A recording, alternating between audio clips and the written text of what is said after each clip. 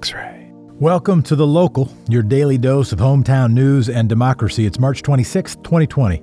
I'm Jefferson Smith from Portland, Oregon. And coming up on your Daily Local podcast, today's headlines, a deeper dive on the impact of COVID-19 on local elections, and an interview with Portland mayoral candidate Sarah Iannarone. You got to listen to a lot of people. And it's not just listening to a lot of people. There's some analysis that goes on, right? What are the unifiers? What brings us together? What's going to be this vision for Portland that we can share? Because we're a very divided city right now. And first up, it's time for today's Quick Six local rundown. Yesterday, local chef Andy Richter posted that his Pakbak restaurants will close for now. Richter wrote, "I simply cannot bear the thought of one of our team becoming ill for the sake of preparing some chicken wings." Last year, Wallet Hub, something on the internet, rated Portland as America's best food city. U.S. News ranked us number 9. Richter is one of the folks who helped put Portland on the foodie map. Meanwhile, Ben's Deschutes Brewery has announced the layoff of 300 employees, and Daimler North America has decided to close its Swan Island plant until April 6th, the first manufacturing business to close locally. Their reason? It's not just protecting workers. It's also challenges with the supply chain. They're projecting a hard time getting some of the stuff they need to make their stuff. Closures are painful for the staff, for the community. Where can we find relief? What do you have for us, Portland? Well, the feds are wrangling over exactly what lucky and unlucky souls, along with whatever soulful or soulless entities are going to receive checks from a $2 trillion proposed congressional package. City Council on Wednesday directed $3 million, that's roughly 300 million pennies, to go from reserves to coronavirus response. $1 million will be distributed to small businesses. The remaining $2 million will be decided upon soon. Coming on Monday, businesses can start applying for up to $10,000 grants. Women and people of color-owned businesses will be prioritized. More information can be found at Prosper Portland's website. That used to be called the Portland Development Commission. The name was changed to reflect, or at least project, an increased focus on developing communities beyond prospering developers. Wieden Kennedy wants to get us to listen. The firm known for the slogan, "Just Do It," is now going to inspire us to stay home. Local firm Wieden Kennedy has been tasked by Oregon's governor to create a campaign to inform and inspire us all to stay at a distance. Offered at no cost, the campaign will launch soon. What's your suggestion? She stays home with her own wings. Oregon is for sleepers. Things look different here. See them on your screen and stay the home. Oregon, the beaver state. You know what beavers do? They use admirable ingenuity and ability to build impressive structures from on-site natural material. And then they stay the home. Or our Latin slogan, "Alis volat propiis," roughly translating to "wash your hands." Let's see what Wieden Kennedy comes up with. Oregon's official motto, "She flies with her own wings," was adopted in 1987. It was actually written 133 years earlier in 1854 by Judge Jesse Quinn Thornton and was put on the territorial seal. From 1957 to 1987, the state slogan was "Oregon, the Union." For all of our troubled legacy, at least for 30 years, we took a whack at the Confederacy. The St. Helens movie theater had cars lined up around the block. People violating the stay-at-home order? Nope. The Columbia Theater in nearby St. Helens closed March 17th due to the pandemic, but they still have people lining up. Residents lined their cars around the block to buy gift cards and popcorn to go, according to the St. Helens Chronicle. After a story in the St. Helens Chronicle, shout out to local papers like the St. Helens Chronicle. Local organizations don't have the giant cash reserves of multinational corporations, nor the ear of Mitch McConnell. So local places like the Columbia Theater or the Hollywood Theater, Mississippi Studios, are offering tickets and gift cards. Meanwhile, X-Ray FM's Fund Drive starts soon. Hint, hint. In our series of candidate interviews, there's one candidate for mayor we won't have a chance to interview, Piper Crowell. The Nike executive and former Pandora lobbyist dropped out of the race on Wednesday. Her campaign got a late start and had a hard time garnering attention in the coronavirus media maelstrom. There's new data on COVID-19 in Oregon. Oregon now has 57 new cases of COVID-19, bringing the total to 266 recorded diagnoses, and the Oregon death toll has reached 10. Wednesday's report from the Oregon Health Authority included more detailed information due to journalist pressure. The state announced that it still has available 394 intensive care beds, 2,028 non-ICU beds, and 608 ventilators. The ventilators, you're hearing a lot about them. They're important because what ends up being the cause of death for a lot of COVID-19 patients is inability to breathe on their own. According to the Oregonian, 1 in 20 hospitalizations now are coronavirus related. Governor Brown does anticipate at least $1.2 billion in aid for Oregonians from the federal aid bill. Governor Brown says she expects an additional 1,000 coronavirus tests per day soon, which could give a much clearer picture of the state of the outbreak in Oregon. Meanwhile, Willamette Week is reporting that it was Ted Wheeler who galvanized the effort to push Kate Brown to issue the statewide stay-at-home order. OHA posts data updates each day at healthoregon.org/coronavirus. Also, a shout out to Diane Lund and the Lund Report for consistently excellent healthcare coverage in Oregon. And that's today's Quick Six Local Rundown. Stay tuned for Emily Gilliland's deeper dive on how the pandemic is impacting local elections. Thanks, Jefferson. Headlines have been littered with states moving their primary dates, but in Oregon, Secretary of State Bev Clarno announced last week that Oregon will forge ahead as planned on May 19th. It's easier, and there's higher equitable engagement when you vote by mail. In a time of social distancing, Oregon's vote-by-mail process is now an enviable strategy. Oregon U.S. Senator Ron Wyden has proposed national vote-by-mail. He was the first U.S. Senator elected in an all-vote-by-mail election. That proposal was a key component of the Democrats' coronavirus stimulus package, but in the final hours, funding was reduced, preventing a national rollout. How did Oregon get ahead of other states on vote-by-mail? Back in 1981, the state legislature authorized counties to allow votes cast by mail. But the big push came in 1995, when we passed the first vote-by-mail option, leaving it up to the counties. In 1995, we were the first state in the country to utilize all vote-by-mail for a federal primary. And in 1998, after a ballot initiative, Oregon became the first state to become fully vote-by-mail.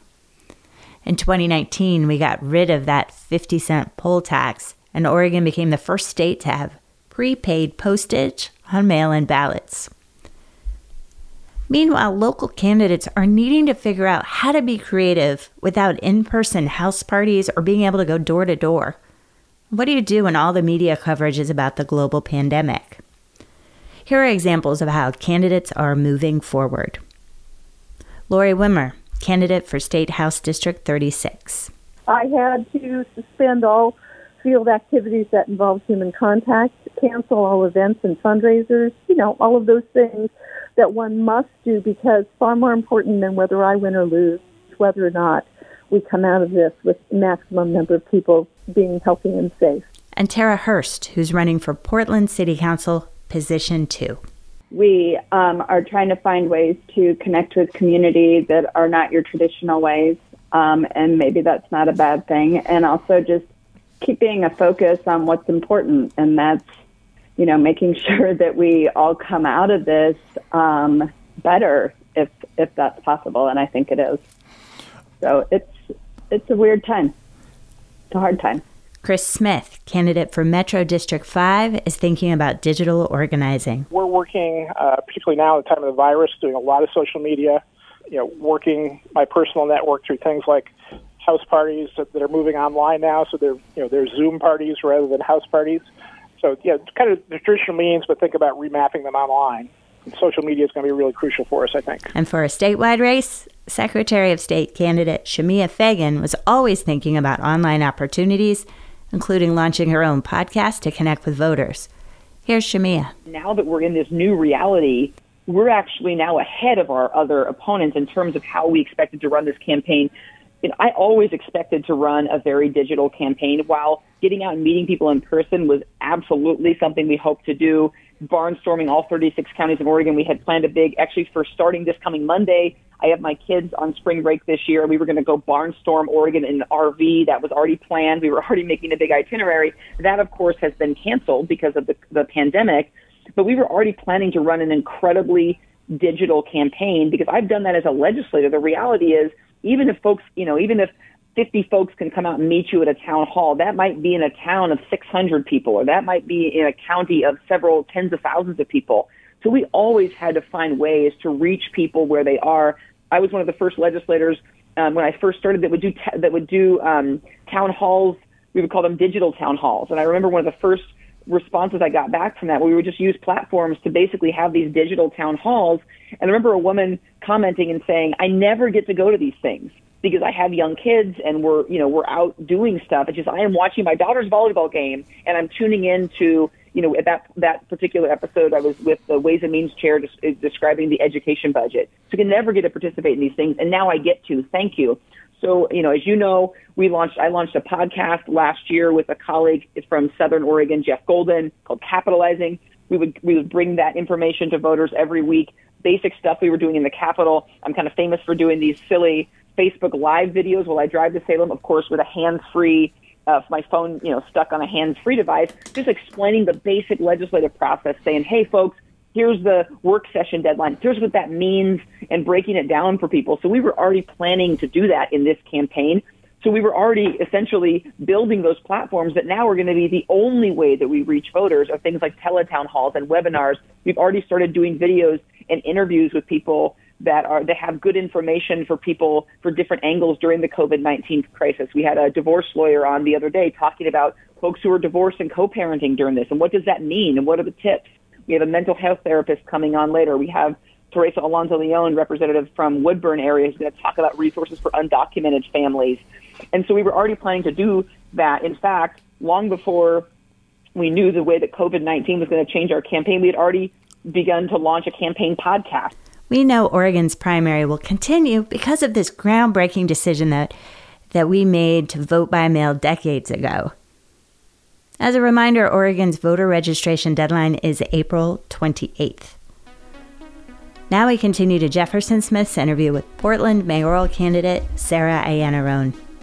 Sarah discusses her approach to campaigning and why community engagement makes her a better candidate. Today, we're going to hear from candidate Sarah Iannarone, who is running for mayor of Portland, a founder of Arletta Library Bakery Cafe, faculty at the Wayfinding Academy, and a founding staff member of First Stop Portland at PSU. Sarah, welcome. Hi, Jefferson. Happy election season. Who are you? Why are you running? Well, as you said, my name's Sarah Iannarone, and you're one of the few people who said it right on the first try, so thank you very much for that. I don't know if it was the first try. It was the first try today. First try today. Well, hey, that's pretty good. I think I might have had it on the first try even long ago. But anyway, go ahead. Yeah, you are good. I'm a mom. I'm a community leader. I've owned a successful business in town. I'm an educator. I'm an urban planning and policy wonk. My job for the last 10 years at Portland State University was hosting civic leaders from around the world who came to study why is Portland a good place to live, or at least why do you have that reputation? And in that time, I had the good fortune of engaging with a lot of people who asked me hard questions, both from here and abroad. What's working? What's not in Portland? And over the past decade, what we've seen is a lot of talk about Portland being a good place to live, but not a lot of rubber hitting the road in terms of realizing some of our more progressive values. So where are we screwing up most? Equity and equitable prosperity and shared prosperity, and making sure that as we make investments for a more sustainable future, that is not accruing to just a small swath of Portlanders, but that's more equitably. Where is the mayor screwing up in equity priorities? I don't Unless know. you're saying he's doing a great job, and if you are, then my question is, why are you running? Is it about priorities or is it about outcomes?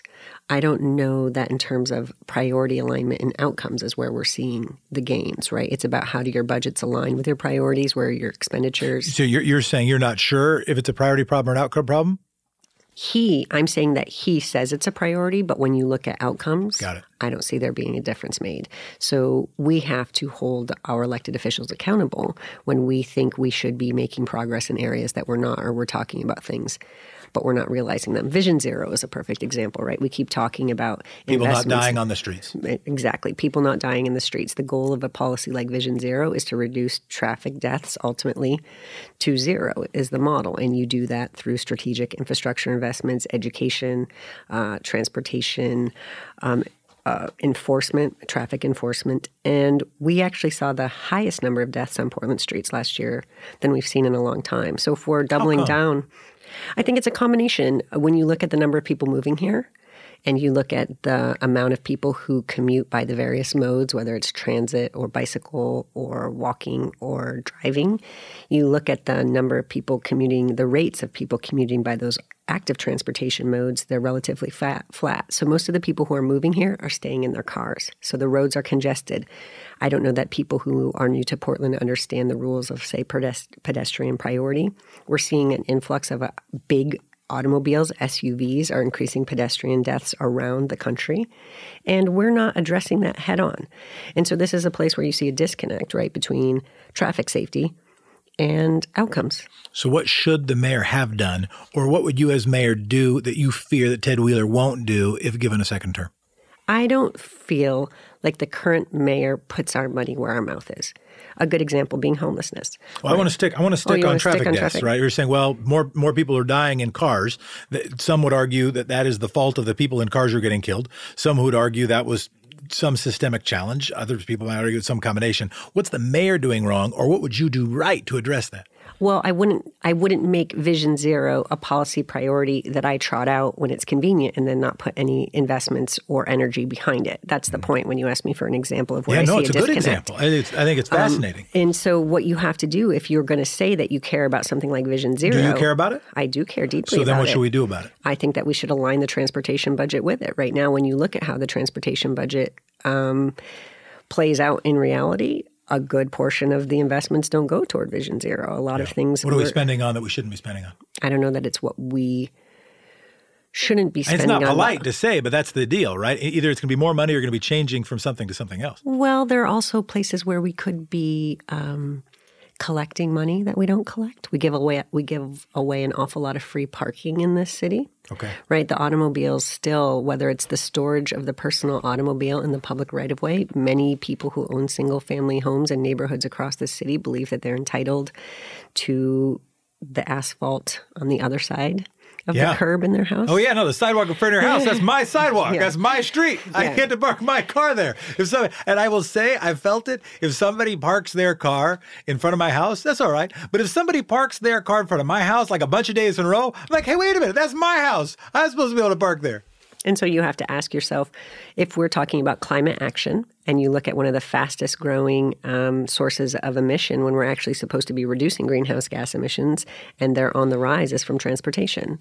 So we're basically. So you want a toll? You want to put a parking meter on residential streets around Portland?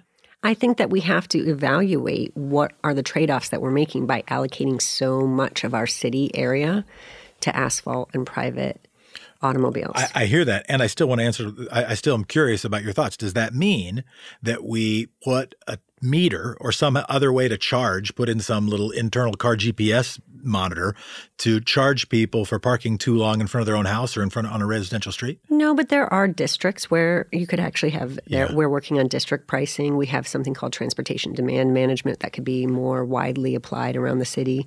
There's something where you think about affordable housing and how much parking we have to potentially supply where we're trying to build housing. And if we're thinking about, well, what are the trade-offs when you think about the things that we need in urban space, right? We want to use the land to build housing on. We need to use some of that space to plant trees. When you think about the fact that we're facing a climate crisis and urban tree canopy is one of the most effective, efficient mechanisms for making sure that our people are cool in the summer. It helps us with stormwater management. It helps us ameliorate things like urban heat island impacts so that we can— I learned ameliorate when I was prepping for the SAT. Keep going.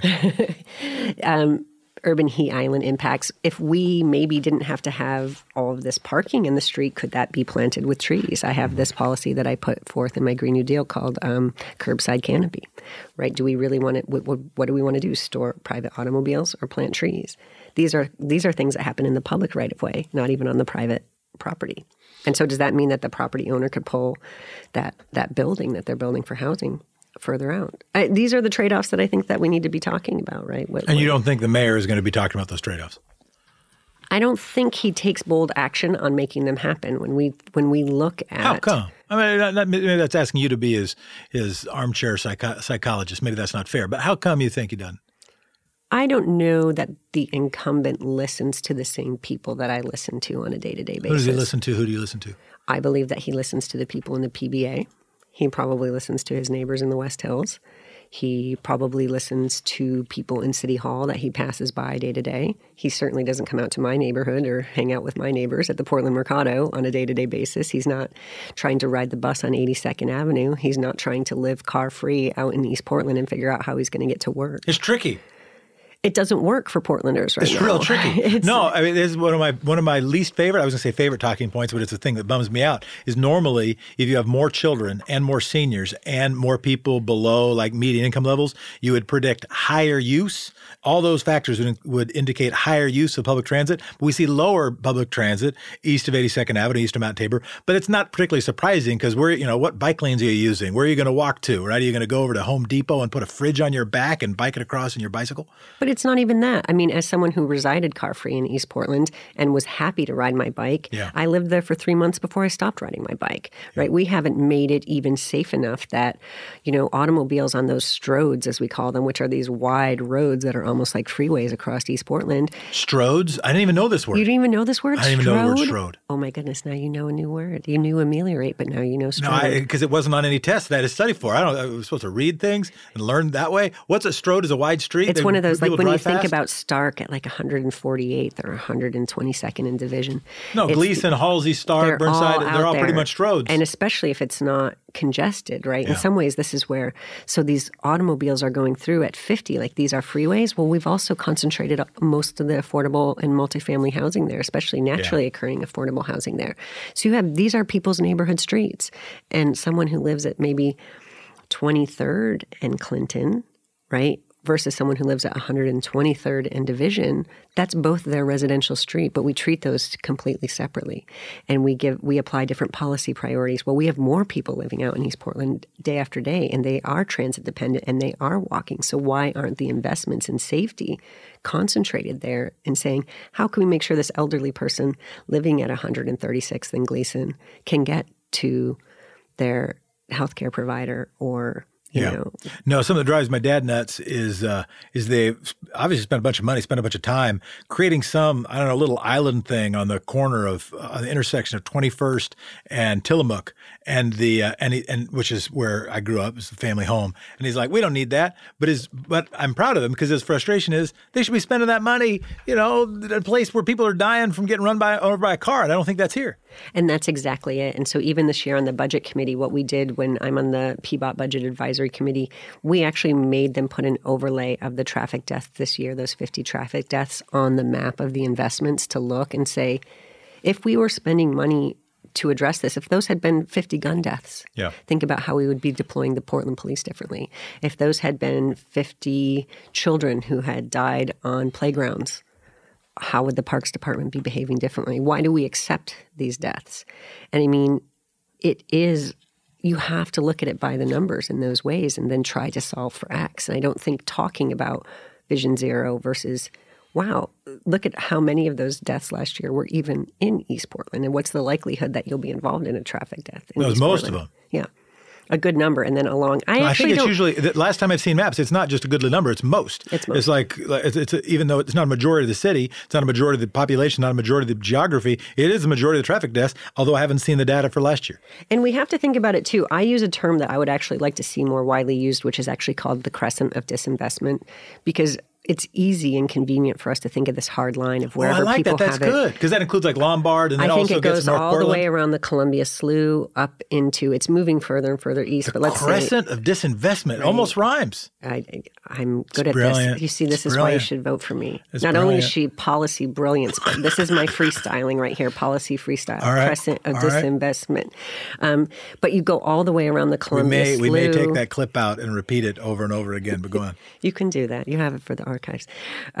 You go out the Columbia Slough, probably 82nd Avenue, but maybe 122nd. But then you have to think down where my folks live here in Brentwood, Darlington, which has the nickname, Felony Flats or Bethlehem, where there's also no sidewalks, right? And that goes almost down to like the 40s. Right, we're not even talking 140th. We're talking like 40th. And it's the county line, really, with Clackamas. And then you've got places like 82nd Avenue, where in some places you've got a Fred Meyer on the corner, and then 100, do you have a map that shows it? The crescent of disinvestment? In my head. You want me to draw it out? Or we could hold it up close to the mic. I don't know if that'd help anybody, but it might actually be useful.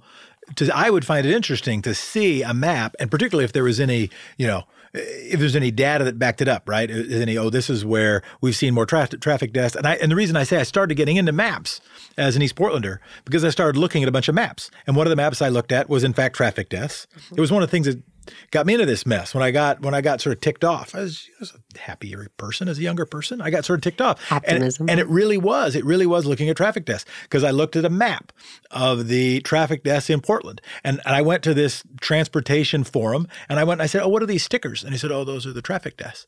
And I counted the stickers. And I think I counted 32 stickers, and 21 of them, I think, were east of 82nd Avenue. And that was, including 82nd Avenue, so 82nd Avenue and east.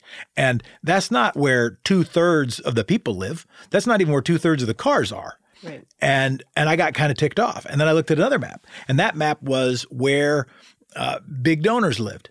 And I looked at I think it was Fundrace was the website, and you could see who had given federally $1,000 or more to a presidential candidate, right? And I looked at that map. And you know how many little stickers were there?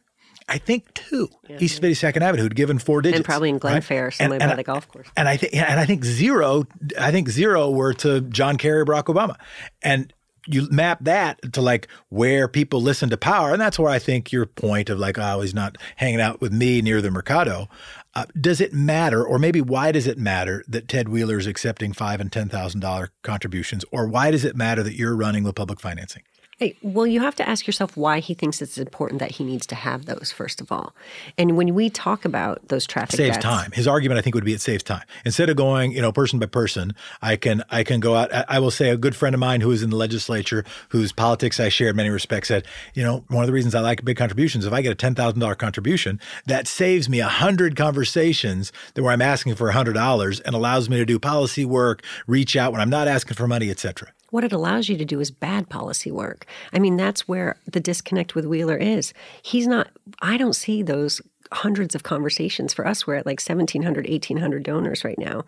Those folks come and they talk to me via email, via social media. They come to our events. I learn from them. That's not a burden.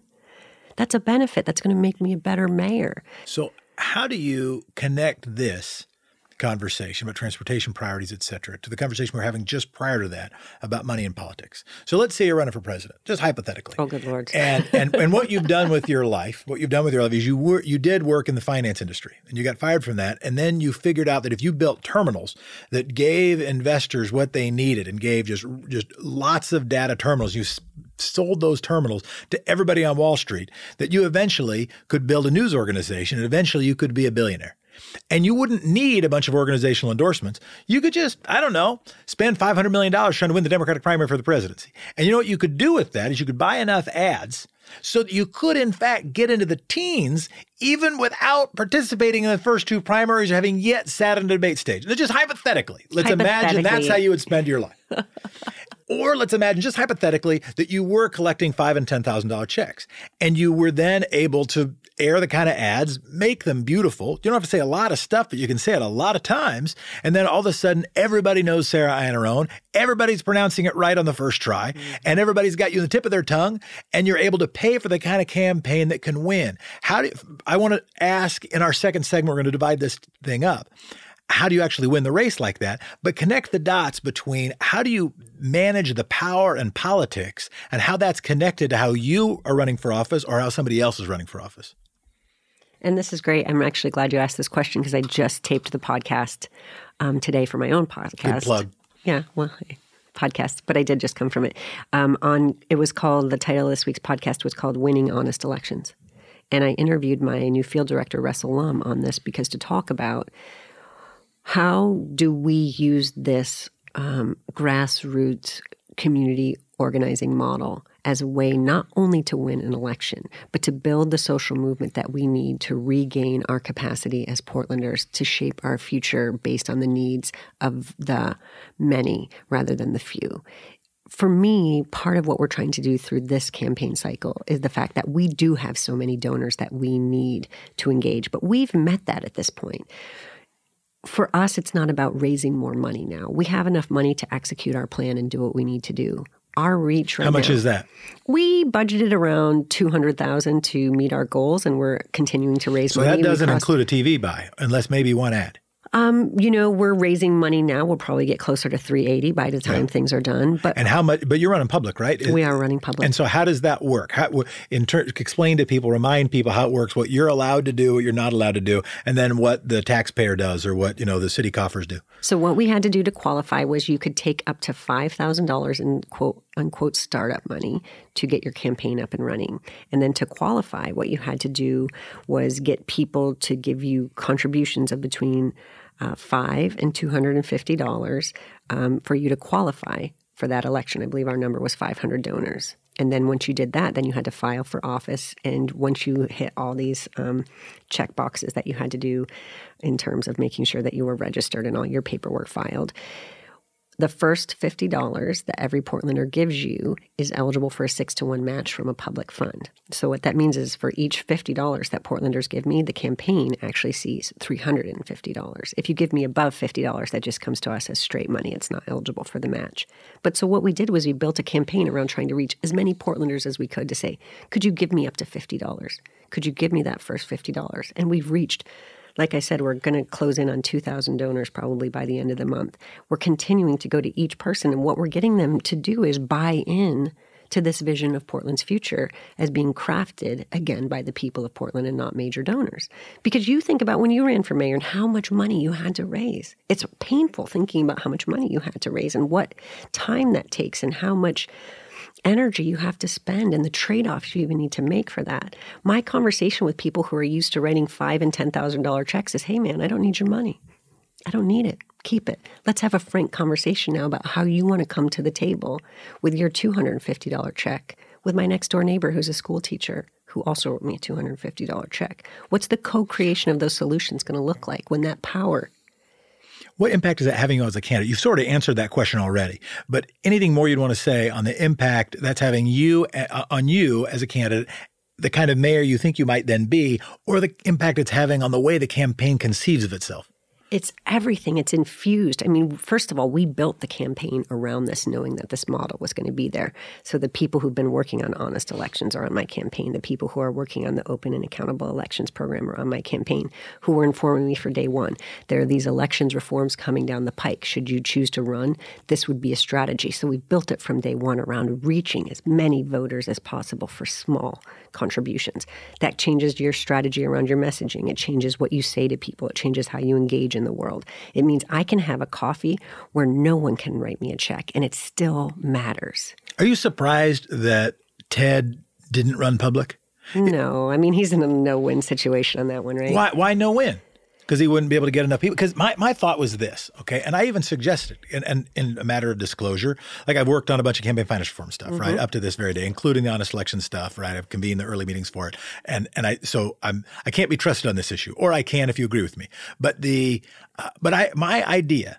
And to pass the statewide initiative, the statewide constitutional initiative, was that Ted should give all of his money, not be all of it, but all the money of his campaign coffers to the campaign for campaign finance reform, announce then he's running public, take all of your lines that, hey, we've got to make sure that government is responsive to the people, how we run for office is inextricably linked to how we govern, right? And then just win easily. And that's what I thought. I honestly thought that's what he should do.